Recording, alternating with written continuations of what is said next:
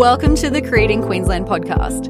This is a special 3-part Queenslander renovation series, which is to be short, sharp, educational pieces to assist you with obtaining development approval specifically in Brisbane. I cover everything from choosing your consultants, when to engage a town planner, the costs involved, and the changes council will actually approve. My name is Jessica Reynolds. I'm the Director of Urban Planners Queensland, a private town planning consultancy based in Brisbane. If you would like more information about town planning and renovating Queenslanders, you can find my free ebook on the homepage of our website, upqld.com.au. That's upqld.com.au. I hope you enjoy this special episode as part of the Queenslander renovation series. Choosing and getting the most out of your consultant team. No two clients I have worked with have been the same, but I have definitely come to see the difference between those that have successful or smoothly processed projects and those that have projects that flounder. Having the right team of people around you really seems to be paramount. I've identified 5 core principles from these clients that have the successful projects that should guide you to a team that will ensure your project success. Number 1, set your values. So a value could be anything. I would choose 1 to 3. And as an example, one of my biggest values when choosing a consultant is timing. I see how long it takes a consultant to get back to me with a fee proposal or some initial advice. If any consultant takes more than 2 business days to provide me with a fee proposal or initial advice, I immediately discount them. This is because this is my number 1 value. I would rather use someone who's a little bit more expensive that I know is going to keep a project moving, is going to keep providing advice in a timely manner than someone who is cheaper and going to take a week to do something. In my mind, I basically think that if you can't get a 15-minute fee proposal out within 48 hours, you're probably not the consultant for me. You need to choose what your values are, but I would do this immediately before even starting to seek a project team. Number 2 is do your research. Bit of a duh, but at the same time, it's about asking around, looking on Google. Those are the traditional forms of finding a consultant. But I would go one step further and I would start searching social media profiles. Not every consultant or business has this, but I'm a big believer that not every consultant or business will be the right fit for every single person. There are a lot of great businesses out there that do service a lot of clients, or you might, a friend might recommend a particular consultant, and whilst that is great and it might be a good fit, I would just delve deeper into the socials and check, because from my experience, if you really like dealing with people who have 40 years experience in their work title, wear suits and talk about stocks and, lots of other smart, interesting things, and they work in the CBD, you're probably not going to want to work with someone like me. That's because that's not what I'm about. And you could easily figure this out when you go through our social media pages. So you could follow me on LinkedIn or you could follow me on Instagram, which you should be doing already. But once you kind of get to know those people, you would understand whether I would be a good fit for you or whether someone else would be a good fit for you.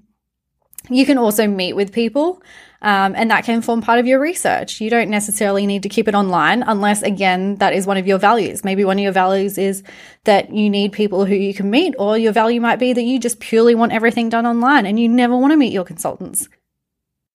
Number 3 is pay your consultants. This is super important if you want to create a trusting and respectful relationship with your consultants. A little bit of initial free advice is always, I think, expected in most industries, especially in mine, but even that has its limitations.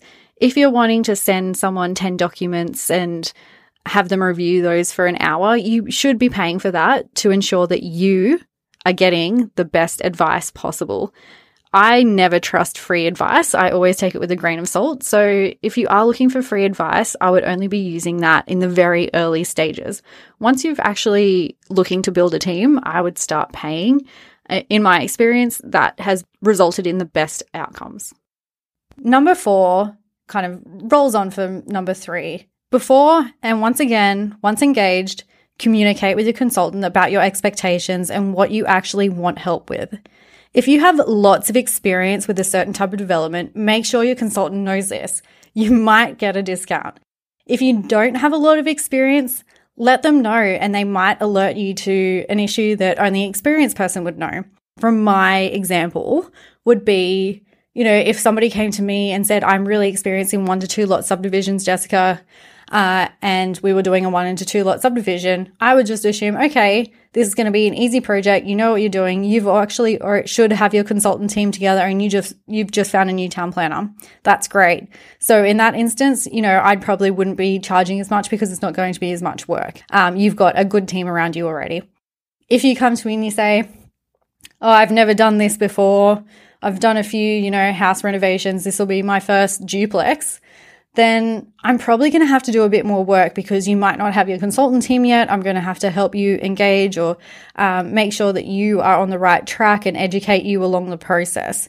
Whilst it might be tempting to tell me that, yes, you have a lot of experience in something to get a cheaper quote, you're probably doing yourself a disservice, and it's not going to end well for anyone. And number 5 is show gratitude. This can be as simple as a text message or an email just saying, thank you, great job. Even if I think someone's only done a standard job or even if they've done a great job, I'll thank them because people like working for nice, polite people. It's very easy to get caught up in all the things of a project and life throws at you. I know from my experience, it's, we're at the start of a project. Once you get that town planning approval, I send through the documents. It's pretty much, I would say 30% of people say thank you at the end of that. Mostly because I understand how frustrating the process is. But at the end of the day, a lot of those projects, I've thrown a lot more of my heart and soul into it than what you've probably paid for. Well, that's how I feel at least. And so when I get that simple thank you, I feel like it was worth it. Think about the people you want to work with and make sure that you are behaving like one of those people. You might find that once you start thanking people and being grateful for things, you'll get treated in a completely different manner from all your consultants. And it's just generally a good habit to have. So those are my 5 core principles that'll guide you to creating a team that will ensure your project's success. As I said before, if you want to get our ultimate town planner's guide to renovating Queenslanders in Brisbane, the download link can be found on the website upqld.com.au or at the bottom